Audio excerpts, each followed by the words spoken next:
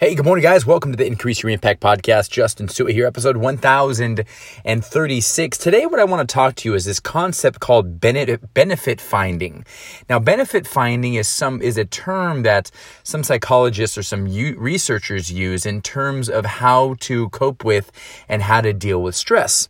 A lot of times when we are stressed out and when we feel inundated with adversity and struggle, all we focus on is the negative. All we focus on is how bad it is and how hard it is and wonder how long it's going to take.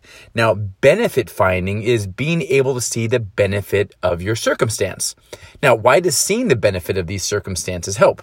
Now, the biggest reason is that seeing the upside of adversity changes the way people cope. It's a classic mindset effect. People who find benefit in their difficulties report more purpose in life, hope for the future, and confidence in their ability to cope with current stress in their lives. They're more likely to take proactive steps to deal with stress and to make better use of their social support, their friends, and their loved ones. And they're also less likely to rely on avoidance strategies to escape stress.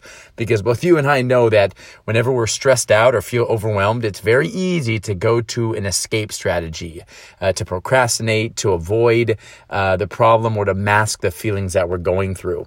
And so a very simple strategy today is to see the benefit of your current struggle.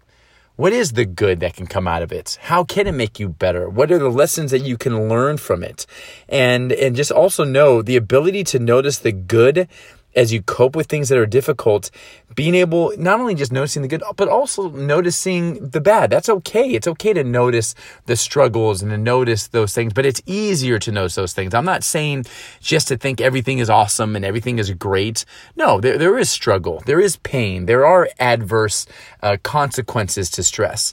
But instead of just focusing on those things, take a proactive approach to seeing the benefit, to seeing the good. And as you do that, it's not going to make those bad things go away. It's not going to change those things, and magically, those things aren't magically going to disappear.